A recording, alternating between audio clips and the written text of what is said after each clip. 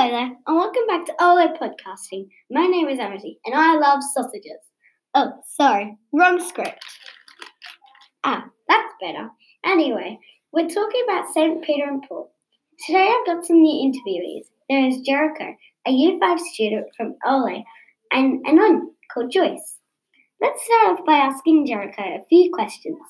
So, Jericho, can you tell us who Peter and Paul are? Hi there, listeners. So, Amity, Peter was an apostle who met Jesus while he was fishing with his brother. Sorry to interrupt, but who exactly was fishing? St. Peter and his brother James. Thanks for clarifying that for us. Please continue. You're welcome. As Peter was fishing, he realized that he wasn't catching any fish. When Jesus came, he told St. Peter to throw his net in the deep end. St. Peter did as he was told and caught so many fish. The boat began to sink. From that day onwards, St. Peter devoted his life to Jesus and even became the first Catholic Pope.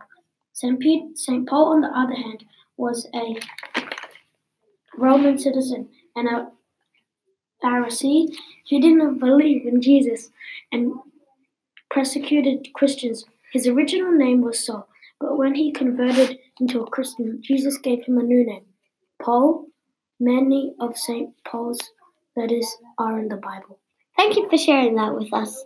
I have another question for you, Jericho. But first, I would like to thank Father Dennison for coming and speaking about St. Paul to us in one of our previous podcasts.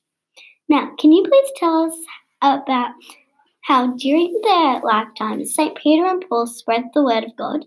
Well, after Jesus ascended into heaven, St. Peter went out to different countries and told people about Jesus. He baptized people and even organized priests. St. Paul also went to different countries spreading the word of Jesus. He even went to jail for it, but still continued his mission.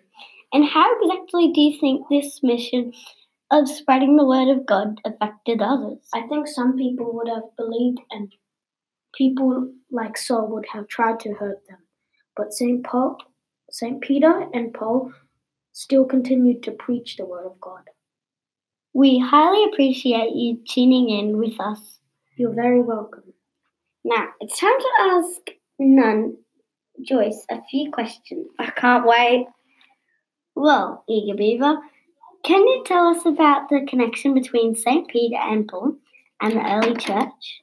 Well, at church, we are taught the word of God. While Peter and Paul were out preaching, they were spreading the word of God. Therefore, it was the start of the early church, henceforth the start of the early church. And how does that relate to the Holy Spirit? Peter and Paul gained the gifts of the Holy Spirit, which then gave them the ability to spread the word of God. I have one last question for you, Nun Joyce.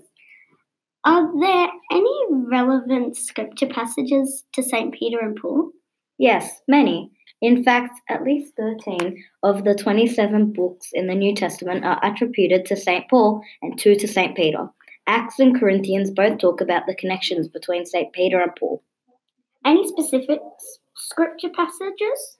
Acts 4, 1 to 22, and especially 8 to 12 are very important in regards to St. Peter, and Romans 1 to 2 to St. Paul. Thank you for coming in, Nun Joyce. I love teaching people about the Bible passages and stories of St. Peter and Paul. They are very important to our Catholic faith. Well, that concludes our OLO podcast, St. Peter and Paul. Thanks for listening. Bye for now.